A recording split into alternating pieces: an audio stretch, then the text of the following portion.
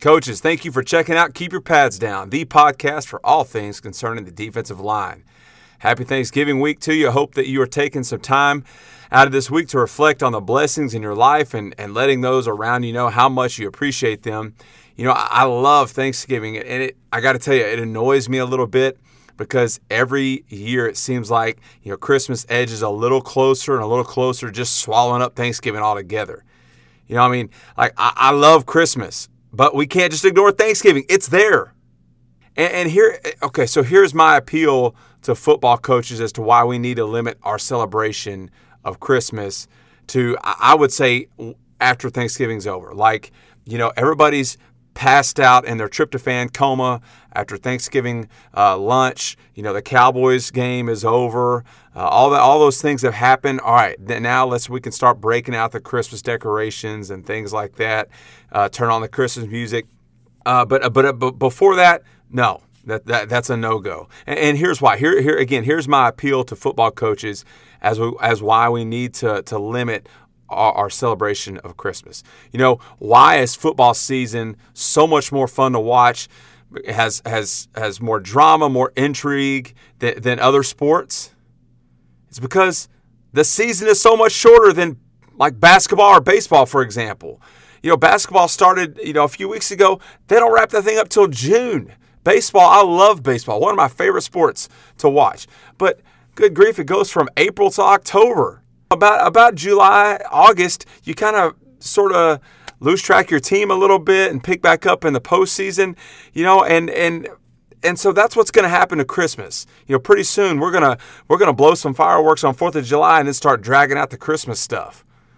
And before you know it, we're never not celebrating Christmas. And those trashy people who keep their Christmas lights up all year, everybody will be like that. So anyway, let's chill with the Christmas celebrations for a few more days. Hold off. We got Thanksgiving coming.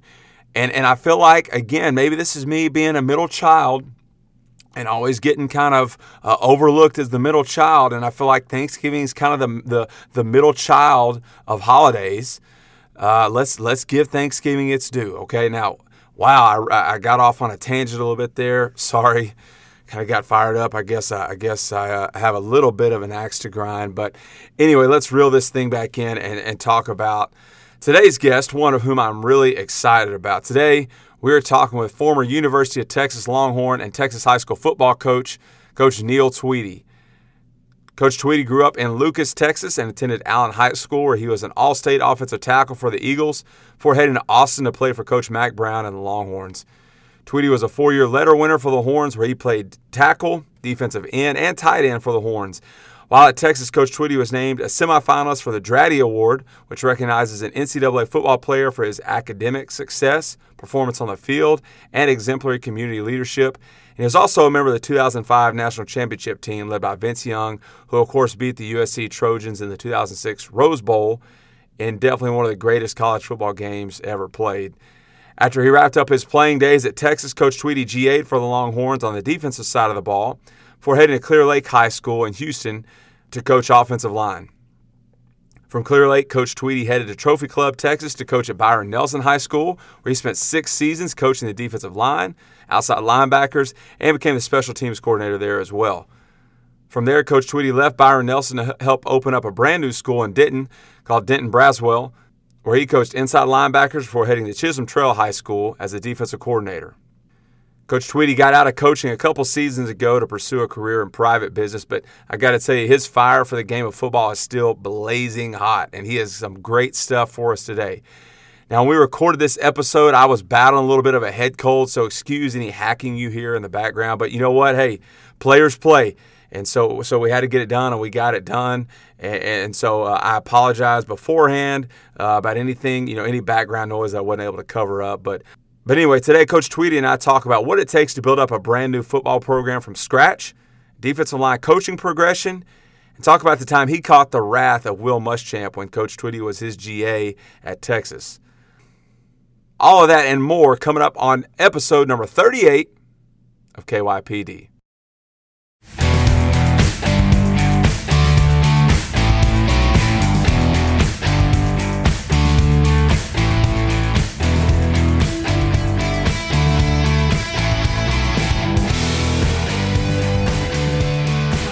Okay, well, Coach Tweedy, welcome to the podcast. Really excited to talk some ball with you today. And I guess before we jump into our topics that we have for the day, let's talk about your days as a player because, you came through two really outstanding programs here in the state of Texas. So let's start there. Talk to us about your journey through the game of football as a player. Just wanted to say thank you. I know that this podcast is an awesome resource for a bunch of guys, so appreciate you doing it, man. It's a good deal. As far as my playing days, I played at Allen, and Allen is an awesome program and has done a really good job building things up. Since I left, I graduated in 2001. But the best thing about Allen, was when we were little, when we were ASA kids, we all the kids that played together, went all the way through Allen, and there was a real sense of loyalty among the kids that played together, from freshman year all the way through senior year. And that was an awesome program. I had really, really good coaches, Mike Carter is still there. Amy Todd was a coach that influenced me. Jim Bob Puckett, Dean Jackson, those guys were really, really good coaches. Did a really good job instilling fundamentals and, the hard work, tough nose mentality. It was a great experience for me, a solid program to be a part of. And then, from there I got an opportunity obviously to play at Texas and earned a scholarship there. And that was a great experience as well. It was definitely a different experience. You go from Allen at the time was a pretty small town and, or small, relatively speaking, to the way it is now. But the guys that grew up together and played football in ASA together were the same guys that started on Friday nights. And then I end up at Texas, and that is an absolutely different environment. I had to fight. First of all, showing up at Texas and being completely starstruck by everybody that was there. You look across the practice field, and everybody's got a white helmet on with an orange logo, an orange Longhorn logo, and it just makes your heart race. But outside of that, man, you had to fight for your job every single day. It was a very different environment. Like there was very little loyalty to anybody at any time. Like you were trying your very best to stay on the field and to get an opportunity to get reps. And the coaches were super demanding and I mean, they were tough on you every single step of the way. I mean, not to say that the Allen coaches weren't, but man, it was an extremely different environment, something that I was not used to, but definitely made you a better player. Imagine coming from those two programs that you had really experienced a lot of highlights from your time playing for both of those programs. So talk about some of those memories or memorable games or moments that you experienced as a player either at Allen or at Texas. Man, at Allen, back in those days, Allen and Plano ISD were pretty strong rivals still. I mean, I know Allen recently has run away with that series, and they dominate all of district play every year. But man, every single week we played a Plano school. It was an absolute dogfight. The game plans were, it was always like the Plano coaches are stealing our signs, and there was always a degree of that kind of stuff going on. But man, it was those were absolutely crazy games. I mean, and we had a kid, a really special athlete that played for us named JT Perry, who made some pretty phenomenally spectacular plays. I mean, even as a sophomore, was making crazy highlight, kind of Randy Moss type plays, running punts back for touchdowns. And anyways, those were crazy days. But then, Texas too, I mean, you talk about, a national championship run the year before, you talk about, a Rose Bowl win and, really successful programs. And Mack Brown's, the height of his tenure was exciting times. You have people all over the place telling you how great you are. And that kind of mentality is crazy. You can't, it was very, very easy to get a Big Ten. So Cedric Benson the late Cedric Benson was a special guy. God rest his soul. He was a hell of a competitor, and I got to watch guys like him and Roy Williams and some of these top tier athletes give everything they had on the practice field every single day. watching Cedric Benson run power through the line of scrimmage, and guys like Derek Johnson and Corey Redding meet him in the hole, just absolutely crush him, and he pops right back up, like ready to run back to the huddle for the next snap. It was pretty inspiring. Guys like that were incredible athletes and super, super tough. Well, I would like to know, and I'd be curious to know, and I'm sure other guys would as well. You go to a program like Allen, to a program like the University of Texas, both successful programs, and both kind of at the time you were there, you're at Allen right before they really became what we all know Allen to be now. And you're at Texas at really the highest point of their program in the last several years. So what was maybe a commonality between both of those programs, or some similarities between those two programs that made them so successful? I would say, and even at the time, even at Allen, I mean, we were making playoff runs at Allen. We didn't make it into the state title, but the way that I felt about it, that was a super common thread, was everybody was pulling in the same direction. There was no, like, even at Allen. So in 2000, Todd Graham left Allen to go to Rice, I believe. And Joe Martin showed up and wanted to, completely change the culture at Allen. I mean, it was an entirely different team in 2001 than in 2000.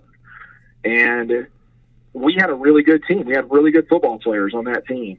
And the one thing that kind of stuck out to me was there were guys on the team that did their very best to hold out, didn't want to buy into the Joe Martin culture. And it was a very different culture than what Todd Graham had established previously. But they also were at the end of their careers. Some guys were never going to play football again, and they were like, you know what? Like, let's grab the rope. And so everybody kind of bought into the culture. And it was the same at Texas, man. Like, them dudes were all bought in. Everybody was bought in. Everybody knew that they were part of something bigger than themselves. Everybody put their egos aside.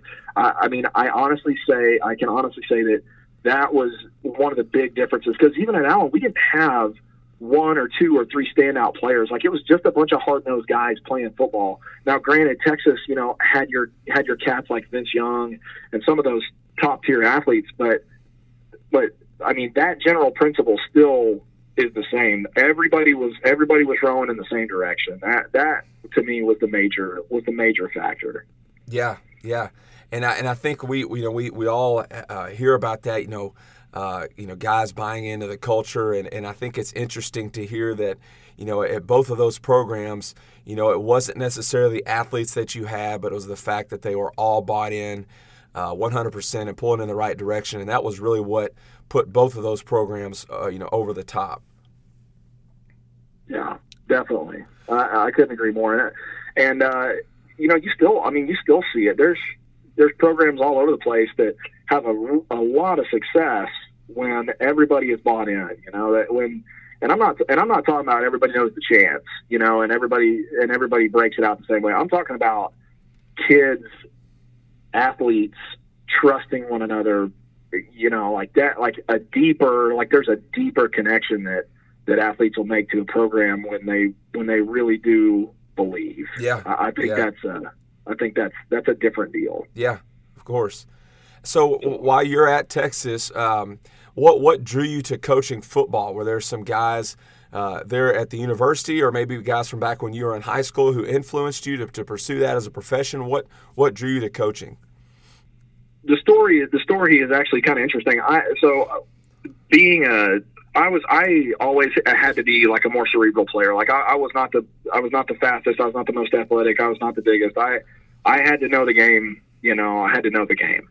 And some of the opportunities that I had to work with coaches early on in my playing career at Texas, Mac McWhorter as an example, that guy knows more football and has forgotten more football than I will ever remember. I mean, he's a phenomenal football coach. And I just had a really deep appreciation for his understanding, his attention to detail, and the way that he thought through the game. And then moving forward, there were a number of coaches on Texas's staff that were really inspirational to me. Just the way that they carried themselves and the way that they worked and the way they were able to speak to people and how confident they were. And then beyond that, there were guys. So long story short, I got an opportunity to GA following my playing career. There was a GA spot open. I had already been enrolled and accepted into graduate school, and that was an opportunity for me to step in. And so I asked about the opportunity, and the reason that I did was because there had already been GAs at Texas that were successful. Tom Herman is an example. So Tom Herman was a previous GA major at the time, and just finished up his graduate assistantship and was coaching. And I just thought, man, this is a crazy good opportunity for me to get in with some really awesome coaches at the top of their game. And the funny thing, there were actually guys at Texas that told me, like, hey, listen, man, if you can do anything other than coach, you should probably go do that. Yeah. And yeah. I'm really stubborn, and I'm a hard-headed guy, and I made up my mind that this was something that I really wanted to do, and these were the people that I really wanted to be around, and from there, man, the rest is history. Talk about some the places where you coached while you were coaching ball in the state of Texas, and how each of those places were unique, and maybe some highlights from those places. Okay, so early on, right out of college, right after my graduate assistantship, I got a job as an offensive line coach. So it's funny how things work. I played majority of the time at college. I played offense. And when I took my GA role at Texas, Greg Davis told me, he said, man, you do not need to worry about what side of the ball this is on, because you'll probably end up on the defensive side. You need to embrace the opportunity. And so I got an opportunity to GA at Texas with Dwayne Aquina, first year as his first year as the defensive coordinator, and then Will Muschamp following that. And so I was working with the DBs and the linebackers, and that was an awesome opportunity. But I had always been an offensive guy, and so my first year out of Texas, I took a job at Clear Lake High School in Houston, and I was coaching offensive line for the flex bone triple option, and that was a pretty fun time, man. Yeah. And so then following that, I made my way back up to DFW. I coached at Byron Nelson High School for Brian Polk, and coached on the defensive side of the ball for 6 years, and then and I coached defensive line the majority of the time. And my final year there, I coached outside linebackers, and then at some point in there, I earned a special teams coordinator role. And then following that, I took a job at Denton Braswell High School in its very first year under Cody Moore, and I coached on the defensive side of the ball. I coached inside linebackers, a little bit of outside linebackers, and then my final year, I was a defensive coordinator at Chisholm Trail High School. But man, the crazy thing about Byron Nelson was pretty much a brand new program. The year before I got there, they had opened the school. They played a JV schedule. They only had sophomores on campus. And then the year that I got there was their first year as a varsity program. And it was obviously, as most people have seen with new programs in the state, it was tough sledding for there for a couple of years. But I was super fortunate to be part of their, first varsity win and first varsity playoff appearance. And building the culture there was an awesome experience. I was, really glad to be a part of it.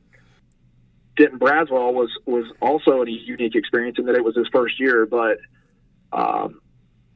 it was their very first year as a varsity program, was their first year as a school, like the first year that the school opened. So they, right out of the gates, had to play some of the tougher teams in the state. You're talking about your Denton Ryans, and it was a really tough season.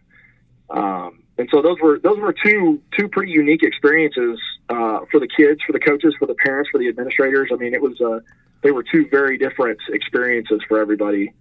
And then obviously, my last stop at Chisholm Trail, I was a defensive coordinator, and that was a good experience. Kind of take a system and see it culminate on the field. But it was definitely a fun journey. Yeah. Yeah. Well, that really kind of brings us to one of the topics we want to settle in on today, and that's just, building the process of building up a program. And your experience really deals with programs kind of from the ground up and what it takes to build those up. But really, we could be talking about a program that you're walking into or that a coach may be walking into this offseason that has been down for a while and needs a complete overhaul in its culture and facilities or expectations, community support, etc. So talk about that process of what it means or what it takes to build a new program, and what are some things that must be considered when doing that. Okay, so building up a new program, man, is, obviously an ultra tall task. Anybody considering it, man, you better not be faint of heart, because it is definitely a process. The number one thing for me, was looking back on it. Obviously at Byron Nelson, I was a young coach, and I was just along for the ride. But at Byron Nelson, I definitely got to contribute a lot more to the building of that program. And, kudos to Cody Moore and Jake Spurl and Colin Strahan, all those guys that Denton Braswell just won their first playoff game, and they're actually about to play their second playoff game and got a share of the district title. So super excited for those guys. But, man, the number one thing for coaches and starting up programs is to buy in.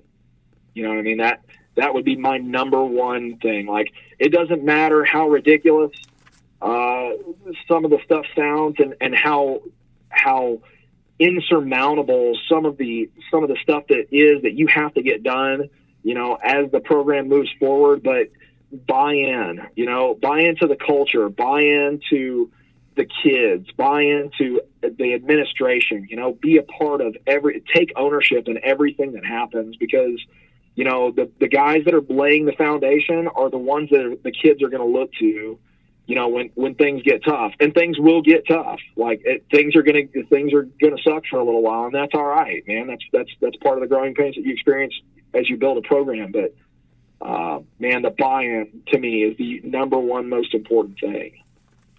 Yeah, it definitely, like as you mentioned, it takes someone with really a lot of resolve and a lot of patience, I could imagine, to go into a program and know that you're going to struggle and know that it's going to be tough for a long time, but also knowing that, if you can get that buy-in from everybody on staff, that ultimately you will see the program turn and see, those things like, just like you mentioned, Denton Braswell winning their first playoff game last week and getting ready to play their second one now this week. So you talked about some challenges.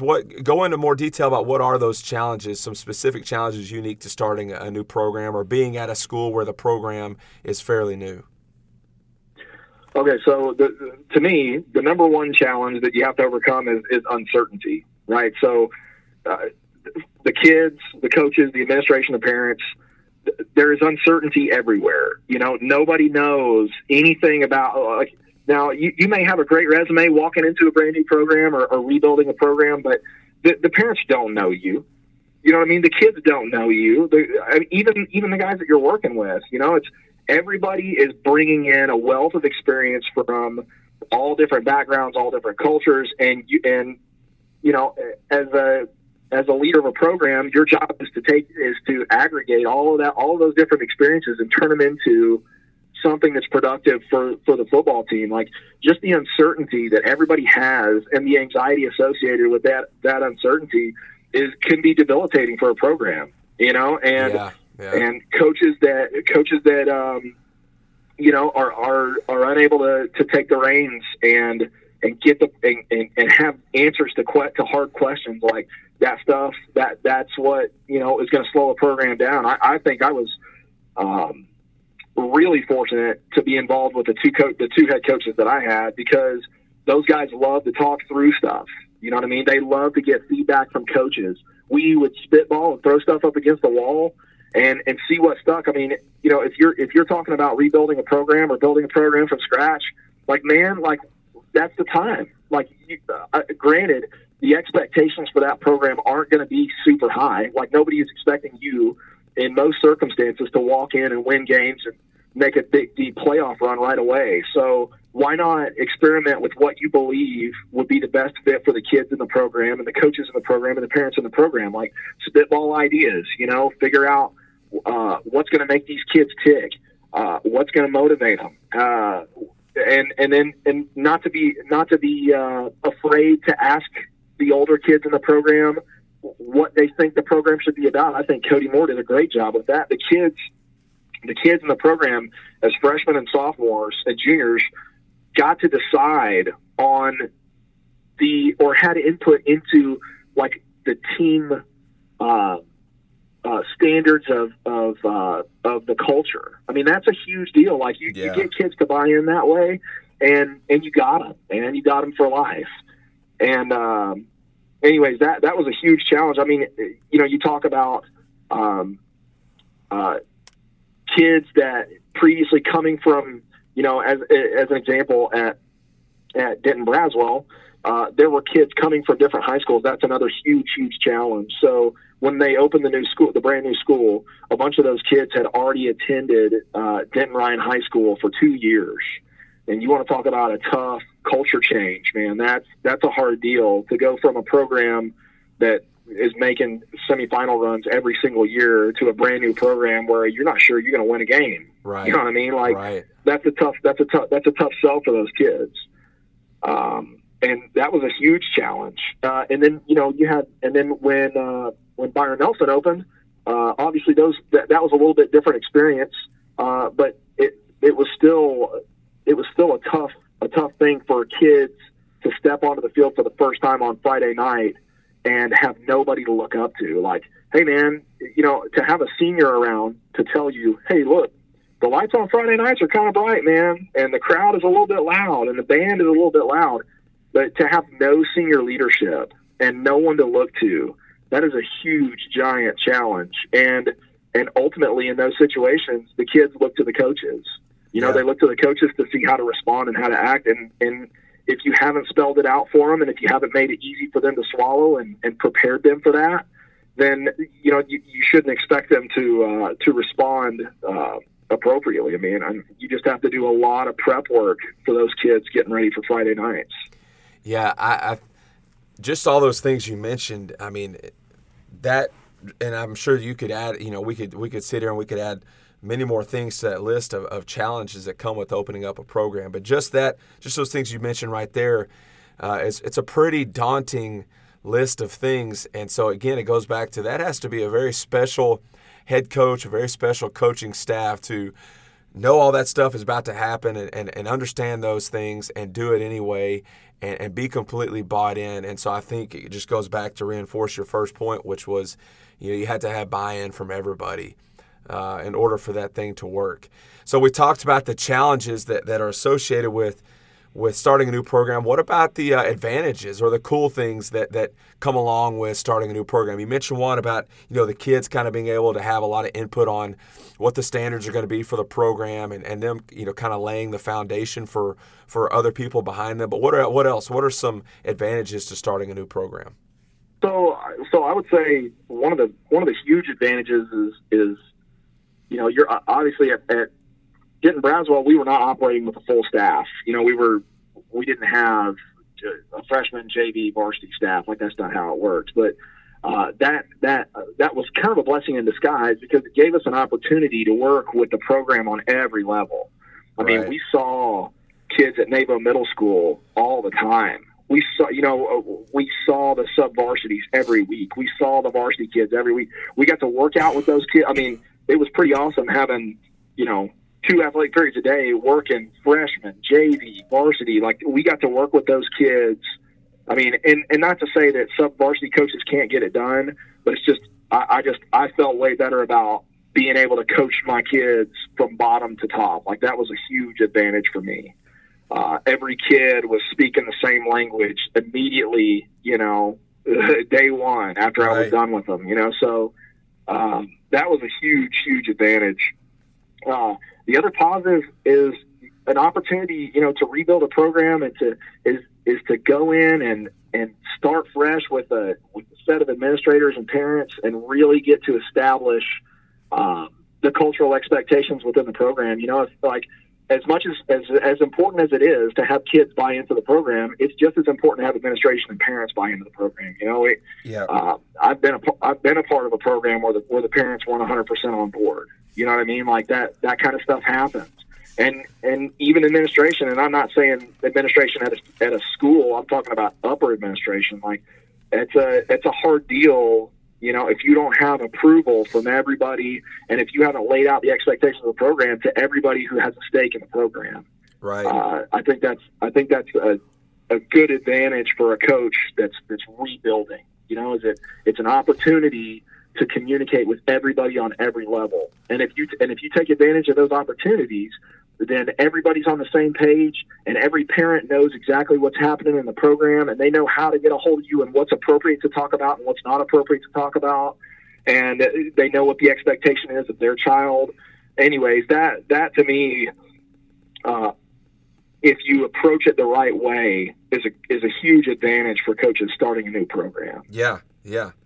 And I would imagine, especially if you're a young coach looking to get into high school football in the state of Texas, most of the time you're going to have to go the junior high route. But I would imagine that another advantage would be that if you're a young guy looking to break in and you're wanting to coach varsity football, that going to a program where that's brand new could offer you an opportunity to do that. Is that right?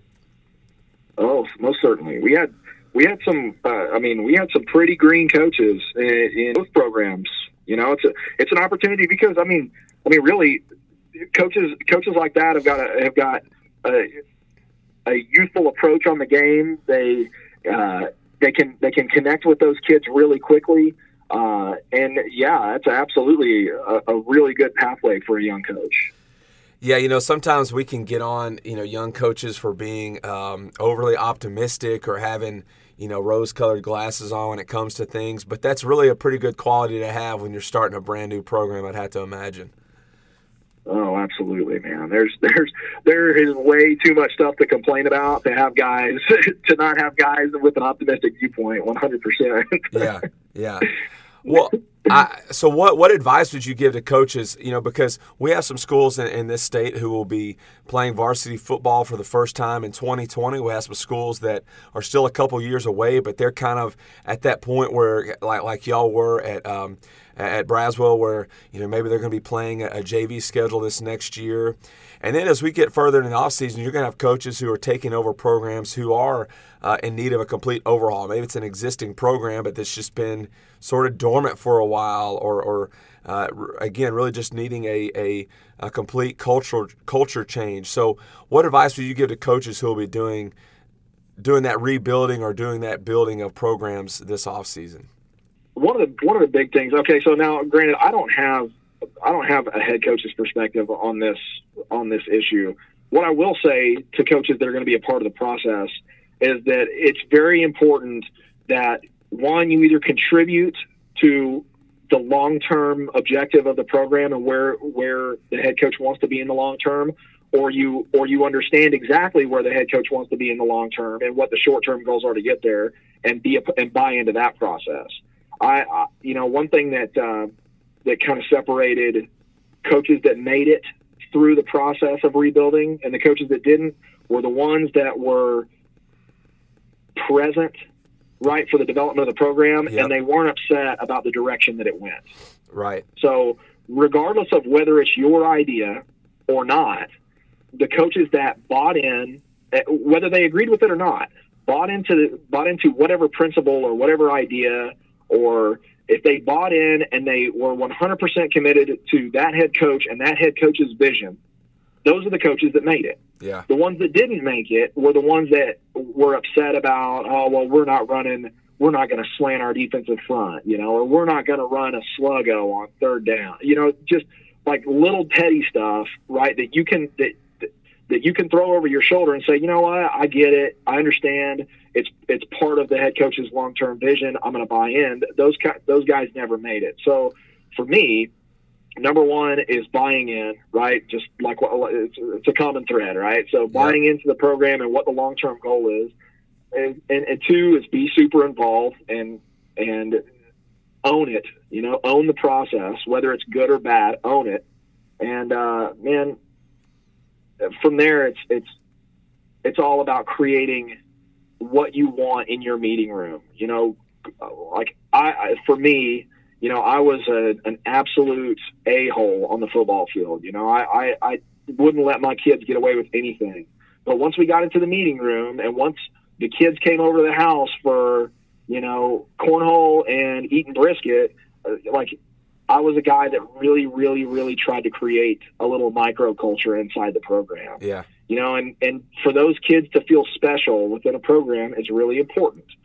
And I mean, and that, I guess that applies beyond building a new program, but I think it's super important, super vital in building a program, because there's nobody really to look up to.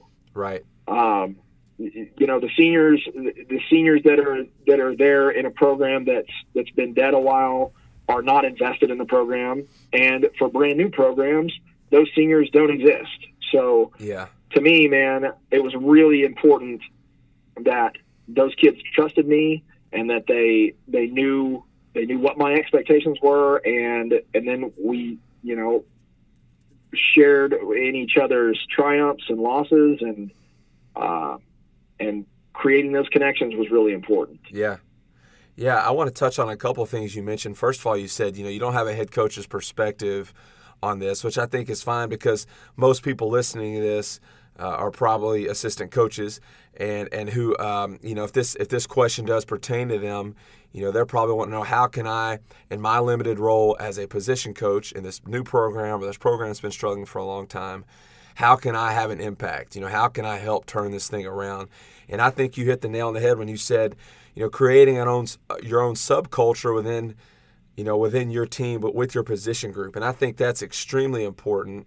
And so I would just ask, again, kind of expand on that a little bit. Like, how do you do that? Like, I'm a young assistant coach, or I'm an assistant coach on a program that wants to have an impact. How do I go about setting that subculture within my position group that also matches the culture of the team?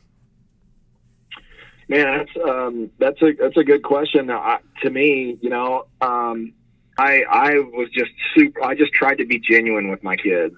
I'm outside of football practice and games, you know, I'm a goofy guy. Like, I laugh, I cut up, you know, I make fun of people. I like people to make fun of me. You know, that's just kind of the way that I am. And, you know, I didn't pull any punches with my kids. You know, I showed them, like, I'd smile with them, I'd laugh with them. That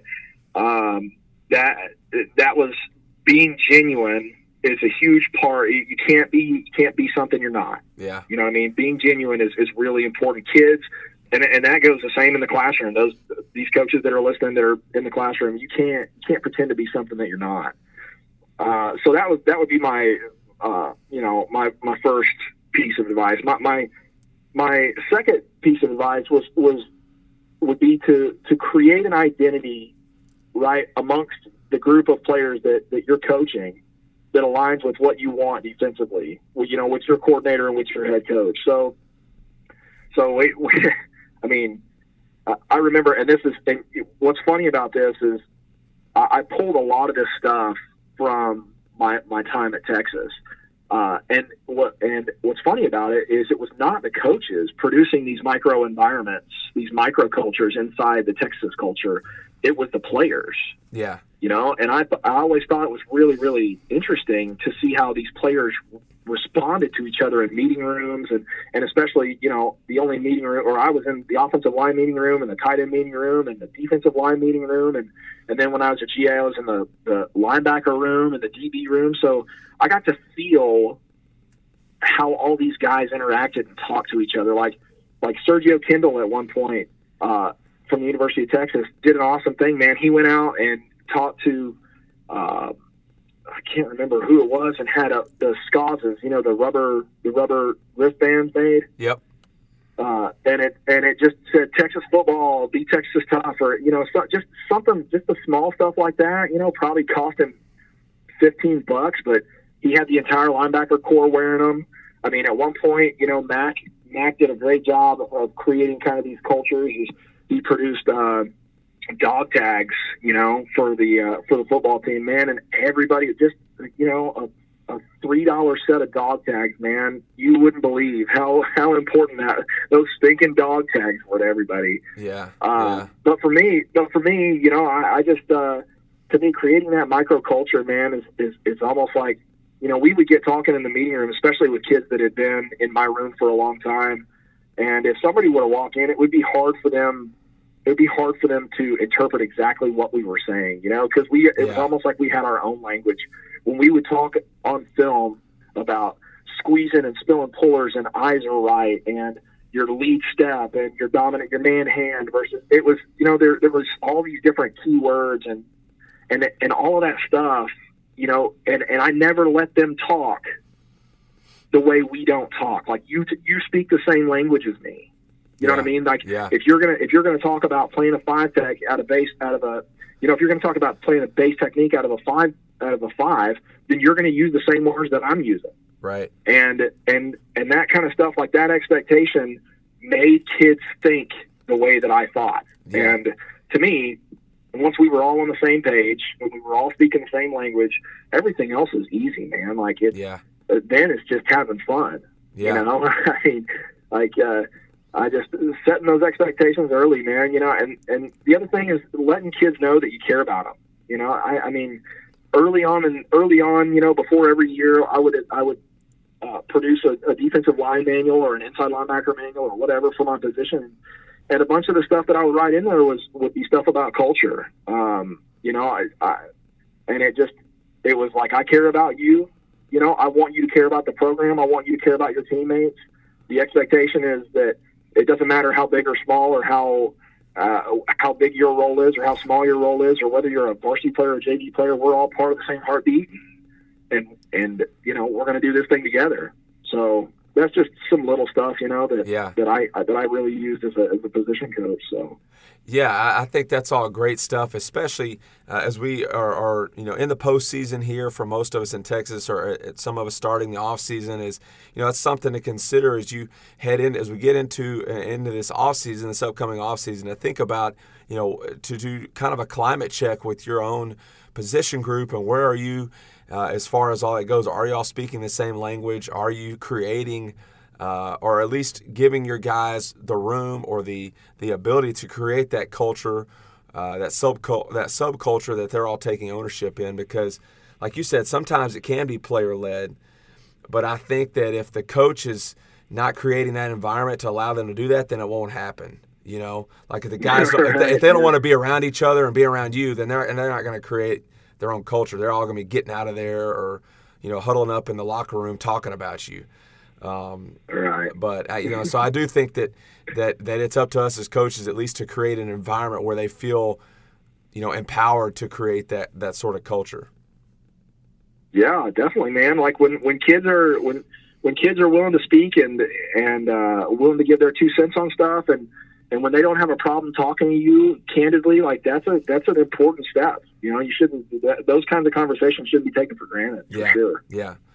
Well, okay, you actually became recommended for this podcast based on, you know, not the fact that you played ball at Texas or at Allen or, you know, anything like that, but that you're a really sharp defensive line coach. So I definitely want to make sure we cover some defensive line stuff in our talk today. So let's go back to when you were coaching D-line and talk a little bit about your philosophy for coaching the defensive line and some essential fundamentals and skills that all D linemen should have.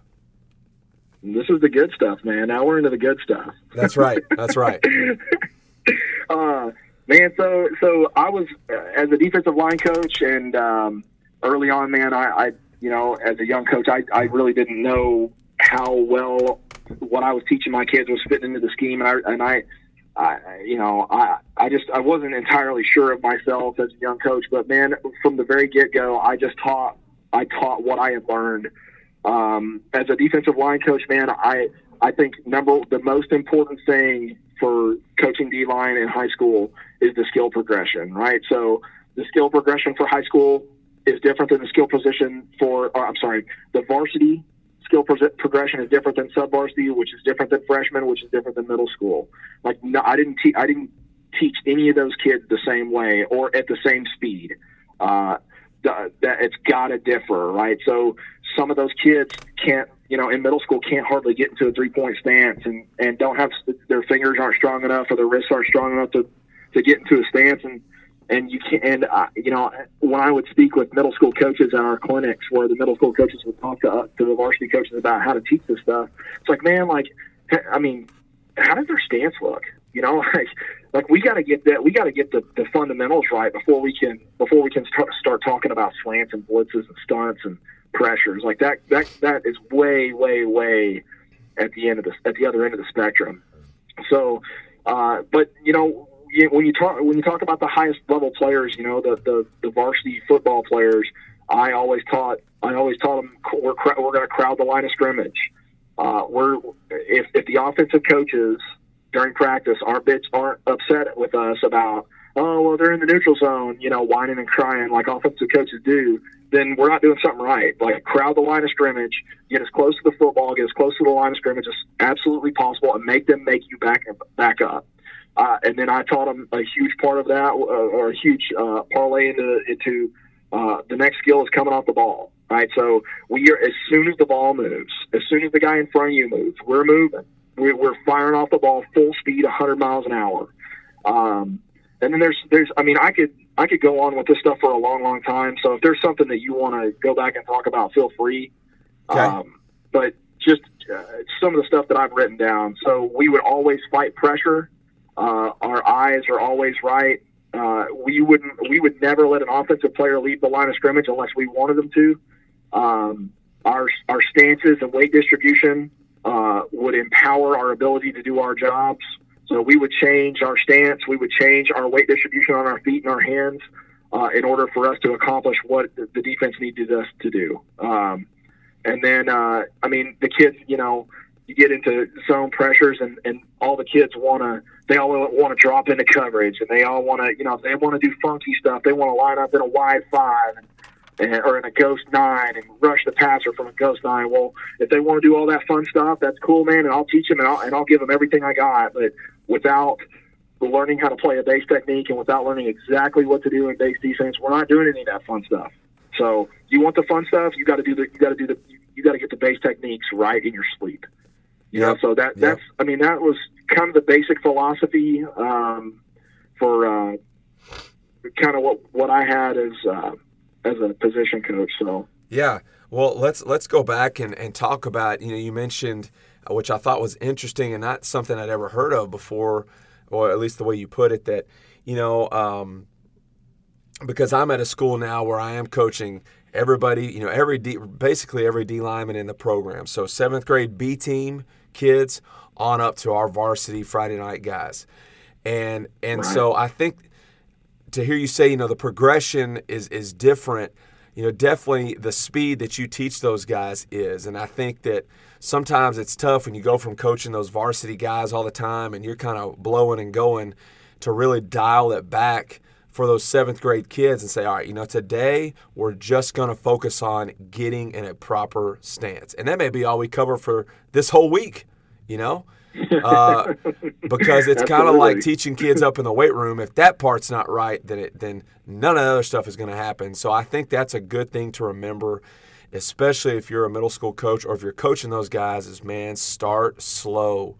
Don't get caught up in all the drills on Twitter and online, and man, just get them in a great stance. And I know if you were to ask, for those guys who are getting kids from other middle schools, so they're not coaching those kids, I know that we would all love to, hey, if those guys can come to us and get in a great stance and have some knowledge about, steps and keys, that's awesome. If they can do those things, we'll get them up on it, coach them up on everything else.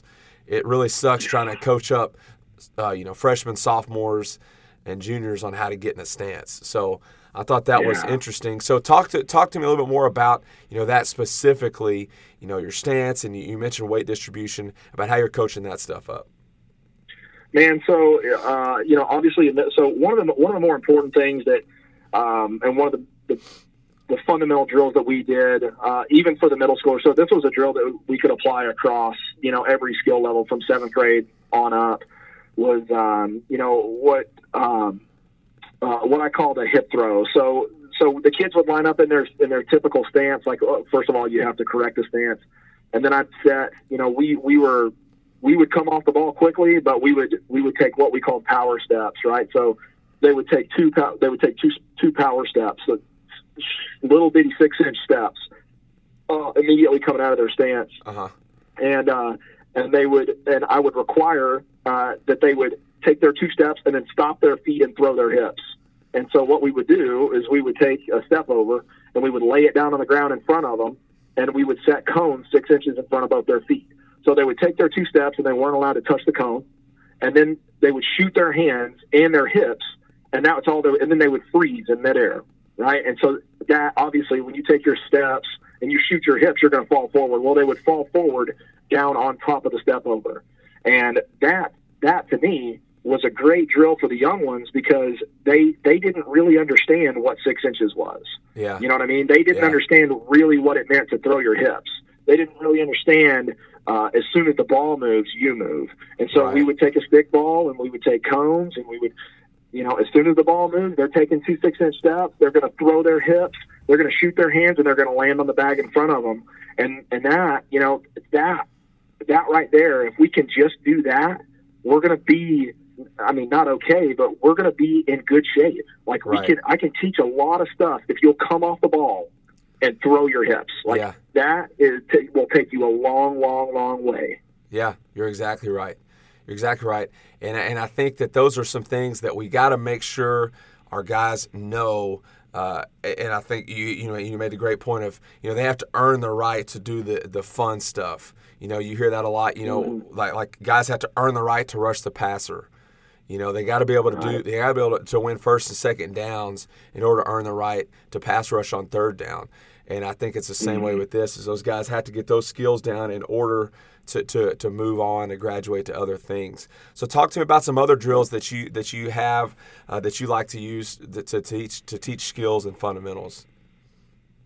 Okay, so moving on to some of the higher level progressions, like obviously that hip throw drill is a good one, and we focused really, really heavily on our eyes.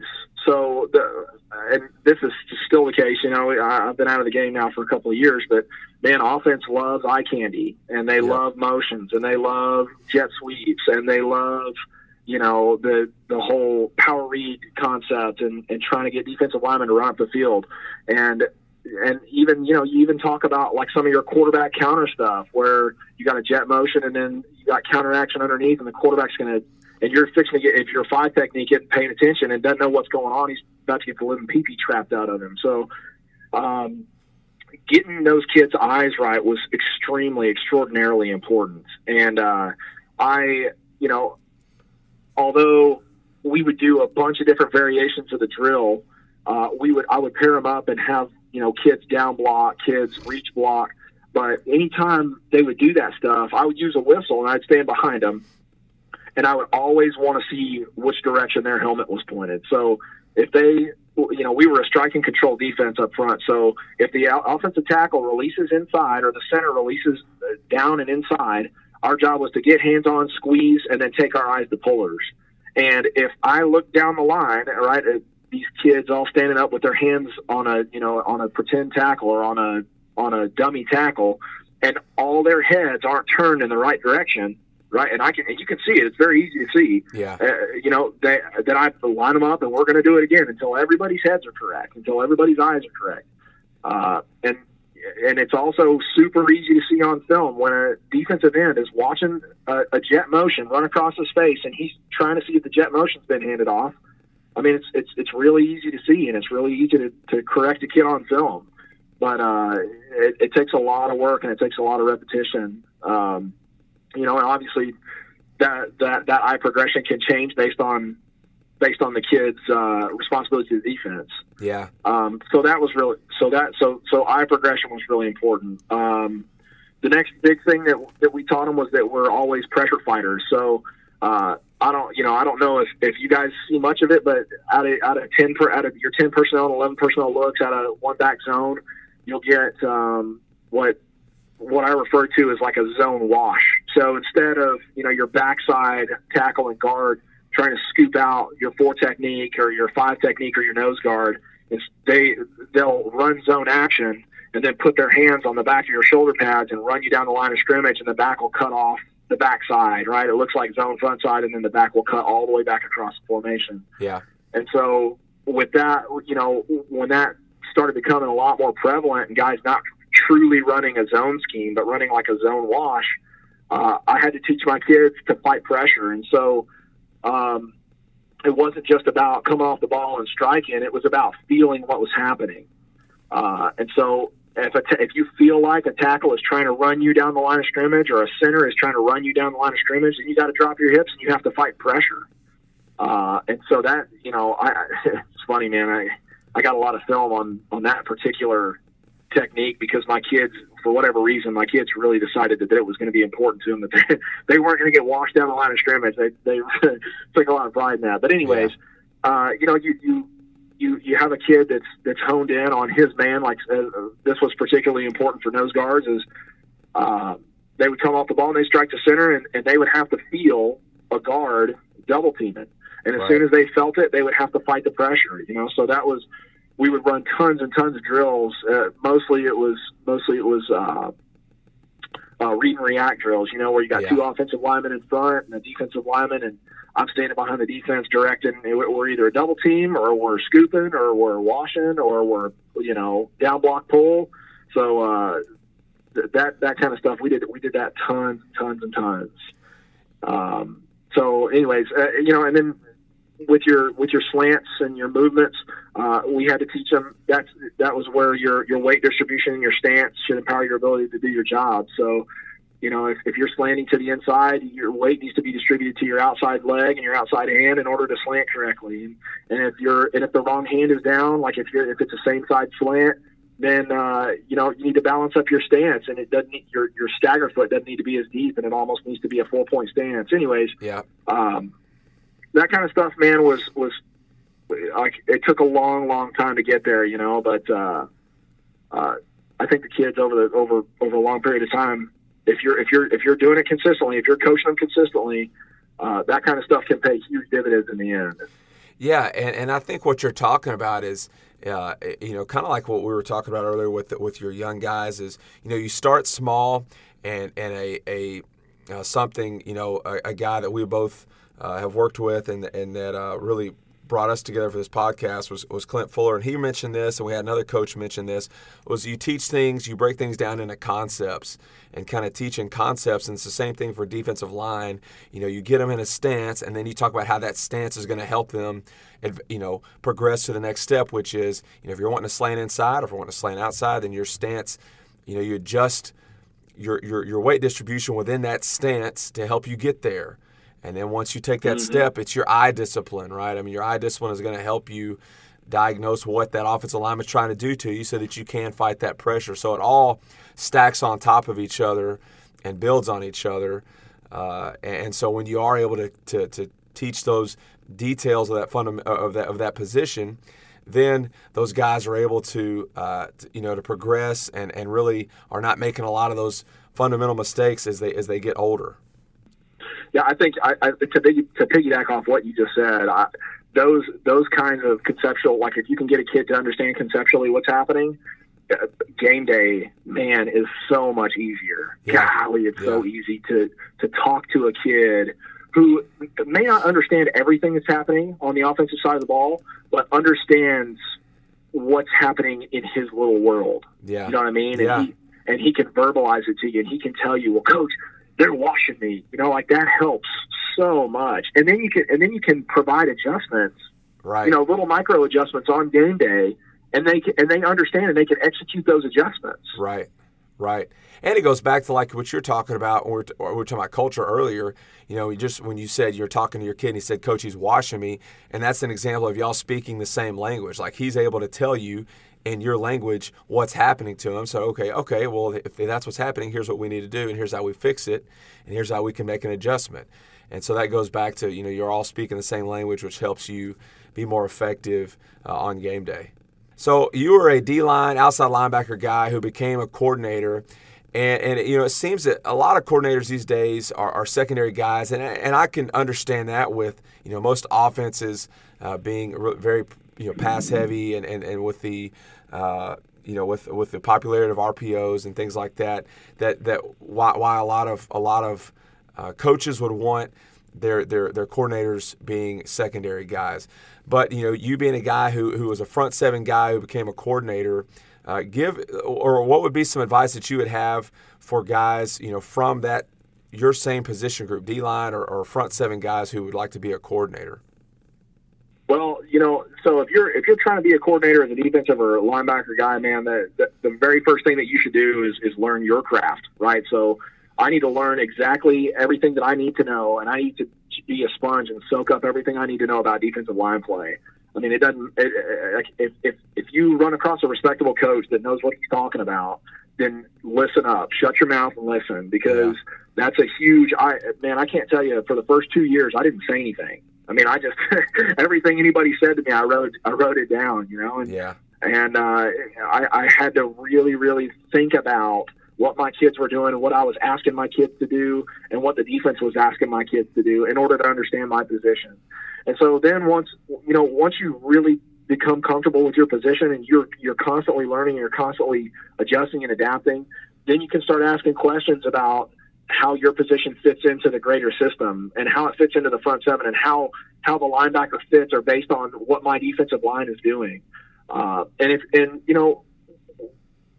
The lucky coaches, the ones that are fortunate in the profession, have a coordinator that's willing to facilitate those kinds of discussions.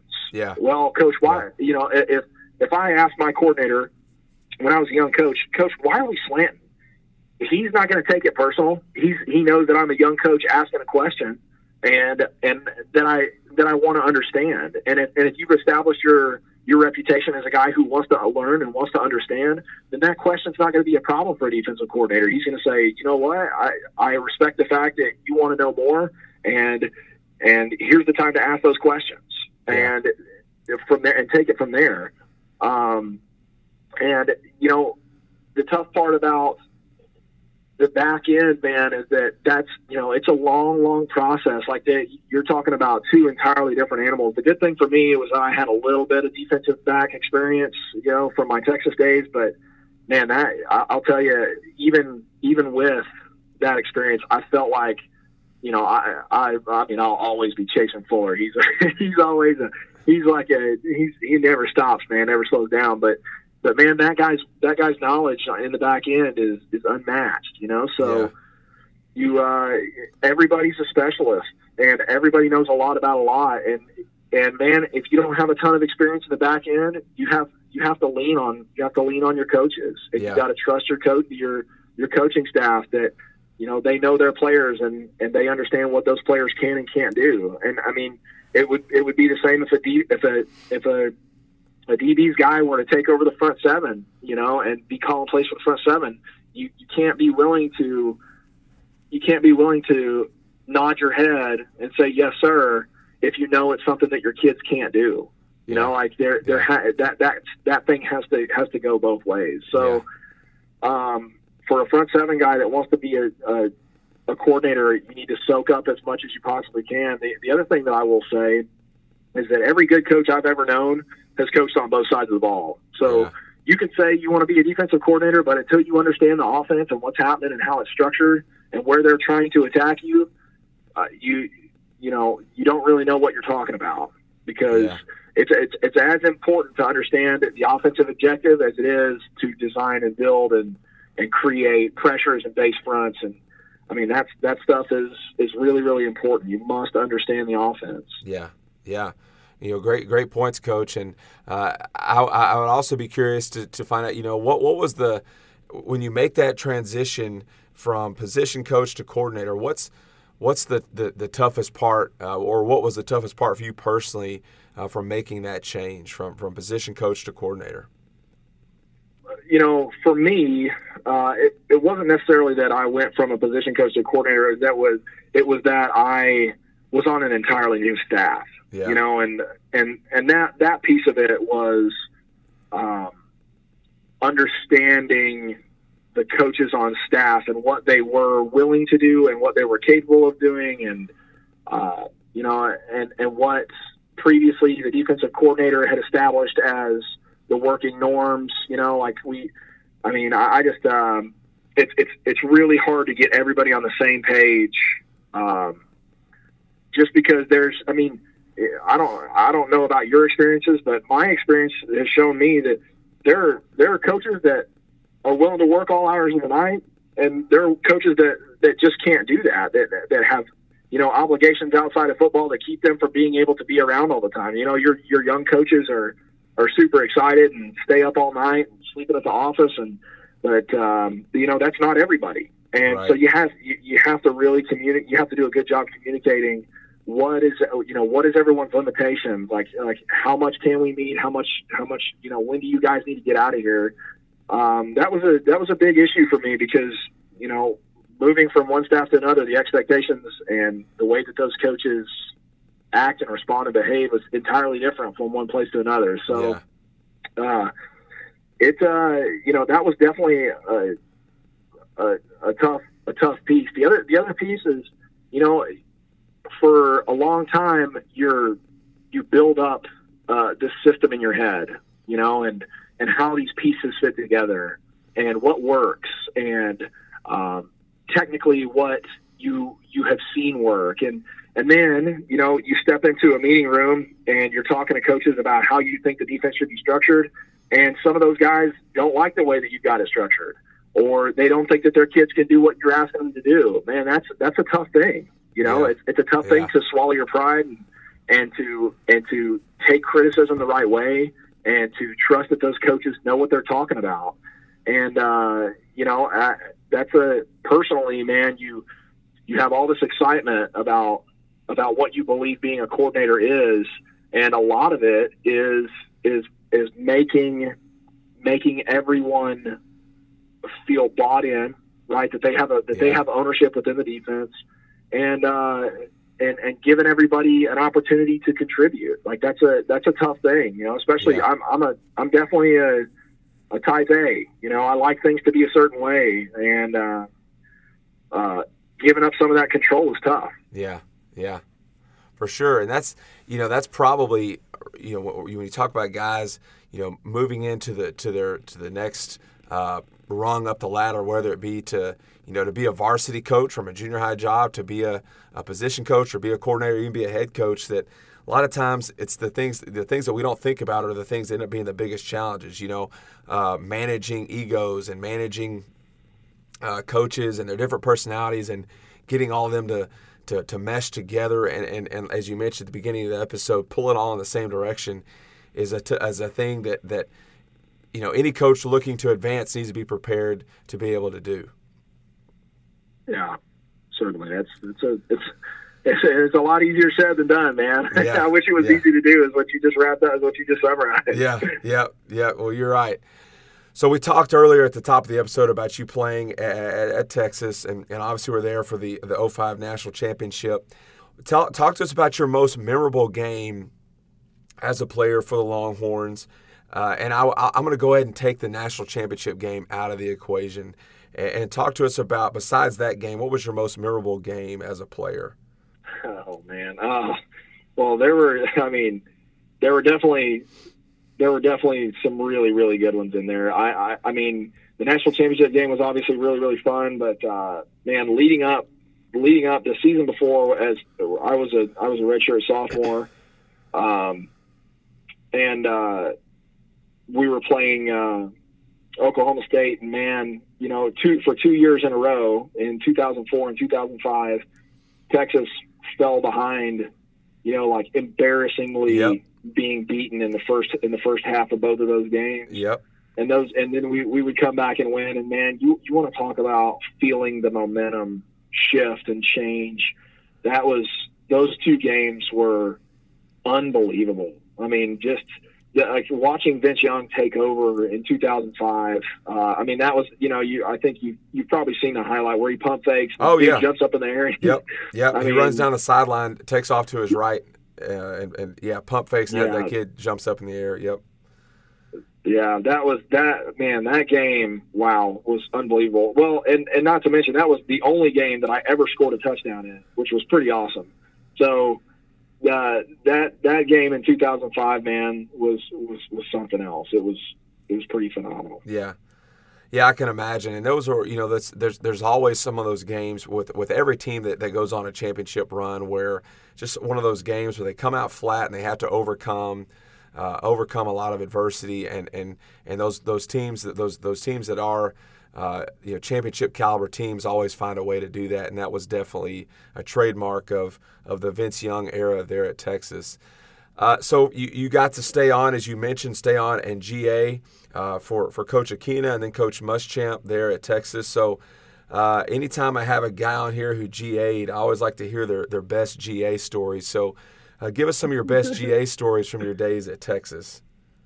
Man, there's a bunch of those. So, man,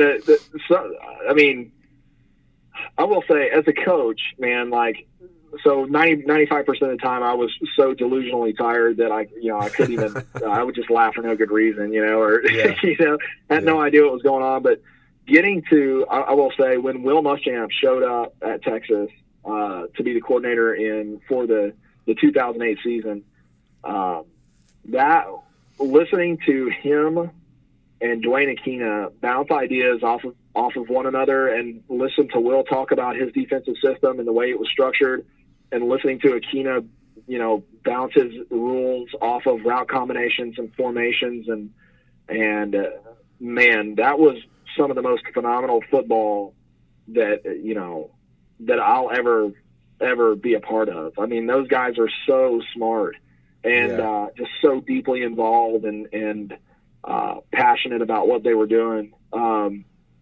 Those meetings, some of those meetings were unbelievable. But man, other than that, like, just the work that went into being a GA was so crazy. Like, me and there's another coach. He coached at Texas. He coached running backs at Texas for a little while. He was at Tulane, I believe. His name was Anthony Johnson. We used to call him Juice. And he played running back at Texas. But man, sometimes we would just be sitting in the GA office, and we'd be pounding out data or printing reports or whatever. One of the 10,000 things we were asked to do. And we would just look at each other and start laughing, man. Like, and we just couldn't stop, And it was because we were so bloody tired this week. We couldn't even hardly stand up. Yeah. But those were really, really good times. And another GA story, man, is my job as a GA on game day was to be up in the booth and to call out personnel. And so, you got this, some of these teams, man, you're looking at Baylor from back in the day, looking at like 20-something personnel groupings. And anyways, you're watching tight ends run off the field and wide receivers run on and running backs run off and fullbacks run on. And our job, we would see Will's call sheet for the day, and 95% of his call sheet was based on what personnel was on the field. Right. You know what I mean? Like, right. Like, I'm not calling a 12 personnel call versus 10 personnel grouping. Like, that's not happening. Right. Well, man, I don't even recall the game. I blocked it from my memory, but the team, I believe it may have been Oklahoma State, actually. We were up in the box, and I got my binoculars, and I'm looking down on the field, and Will is calling for the personnel from the sideline. Personnel. And I'm watching them come in. 1, 2, 3. I see 3 receivers. Oh man, I call out 10 personnel. Well, the deal was they had brought an extra lineman onto the field, right? And I didn't see him. It just looked like they were all huddled up together, bunched together. And so I called 10 personnel. Well, that's not 10 personnel. That's heavy personnel. Yeah. And he makes the wrong call in heavy, and I cost the University of Texas a timeout on defense. And let me tell you, that ain't pretty. Yeah. So I got an earful through the headset. Yeah. It was nasty. Yikes. So, anyway. Yeah, that's that's just one of those, you just got to own it, I guess. And yes, sir, I'll get it fixed. I'll get it fixed next time, Coach. Yeah. Yeah, because there's no response that you can give that's gonna, I'm sure, soften the blow of his wrath in that moment. No, and I'll tell you, anybody who watches college football and sees him act the way he acts, that's the way he is, man. Yeah, he is 100% fired up 100% of the time. Yeah, he's an incredible football coach, man, and he is in it. So. Well, we'll get you out of here on this one. What's as we mentioned at the top of the episode, you're no longer coaching now. So, what's the one thing you miss the most about coaching? Oh man, the easy answer is the kids, and it kind of is the kids, but the real answer is like, man, the fire inside the kids. When you have a kid that's truly bought into a program and really believes what you're doing and loves being a part of what you guys are doing, man, there is nothing like, and it doesn't even matter whether the kid is a starter or a JV player or a freshman player or a Division I athlete, man. When a kid looks at you and you can see he's bought in, he believes. Yeah.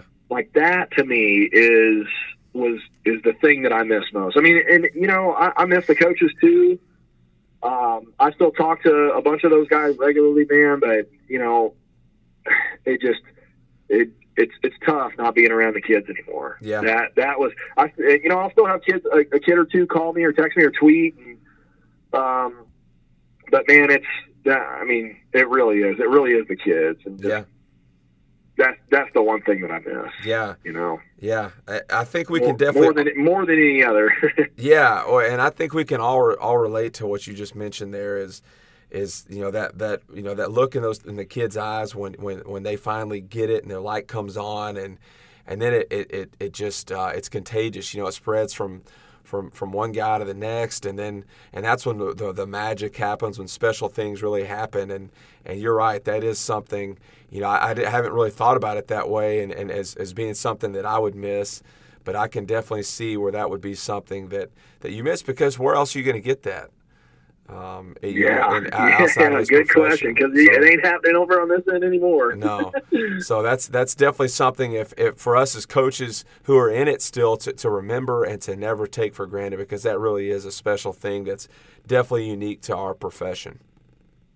Well, Coach Tweedy, enjoyed it, and always just enjoy talking football and really appreciate you sharing your knowledge with us. Man, I appreciate it. This is an awesome deal. Thank you for the experience.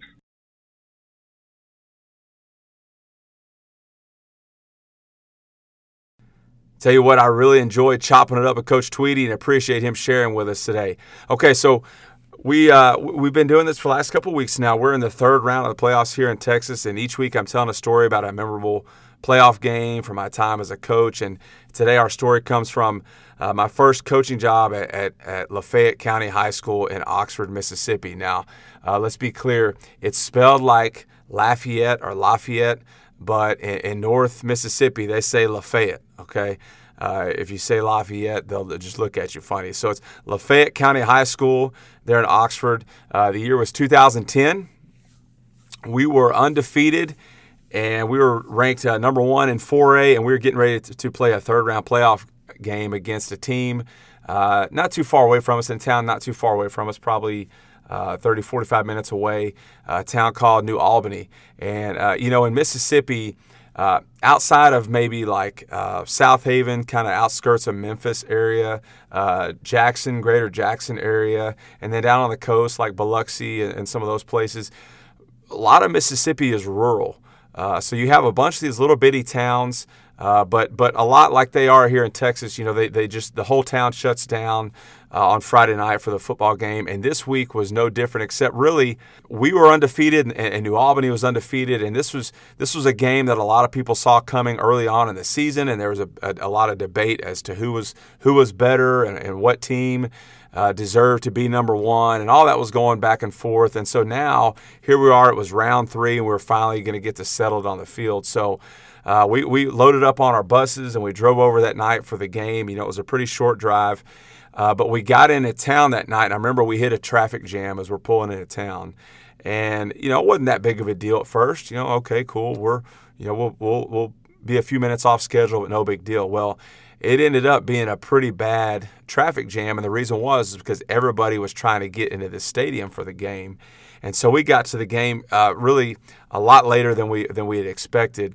And so it was one of those things, I remember they pulled the buses up and we got out, and there was just a huge crowd of people. And so they had, highway patrolmen clearing a path for us to walk to our locker room. And, there were fans from their school, fans from our school, all mixed in. So it was a pretty loud crowd. So we're making our way through the crowd to our locker room, and we, get dressed in our locker room. We're going out for pregame warm-ups, and the stands are already full. And they had, temporary bleachers set up on the track and people sitting out in the grass and all. I mean, it was just a really, really crazy environment for a football game. And I remember we're warming up, and their student section is already filled up. Already, they're already in full swing, and they're taunting our kids and making fun of them and just getting after them pretty good. And so anyway, we finally kick off, and it was there's really no other way to say it. It was a beat down on our end. From the word go until the final whistle. We ended up winning that game 35-0, and really it was just a cool game because obviously we won big, but all the atmosphere surrounding it, and then so be able to come out and beat a really good team in New Albany like that in the way that we did gave us a lot of confidence heading through the rest of the playoffs, and so that was just a really cool game and a really great atmosphere, and actually shout out to Coach Cody Stubblefield, who's now the head coach there at New Albany. He was an assistant at New Albany, then he came over to coach with us at Lafayette for a couple years, and now he's the head coach over there at New Albany. And I know that that's still a great football school and great football town, and they got some great things going on over there. So shout out to those guys at New Albany, and shout out to those guys at Lafayette who lost a tough one this past weekend to West Point. But I love keeping up with the Commodores on Twitter and know they got some great things going on. So anyway, that's our story this week, our playoff story from round 3 from back in 2010. All right, so let's get to our quote of the day, which comes from Coach Nick Saban, and it is, "The fact of the matter is, if you want to be good, you really don't have a whole lot of choices because it takes what it takes." And that will do it for us this week. Thank you sincerely for tuning in each week. The feedback that I get from those of you who do listen is really important to me, and honestly, it's what motivates me to keep putting out episodes each week. So thank you for your support and your encouragement. Anyway, happy Thanksgiving. Have a great day with your loved ones on Thursday. Remember, pass the food to your right, say no to canned cranberry sauce and giblet gravy, and please keep your pads down.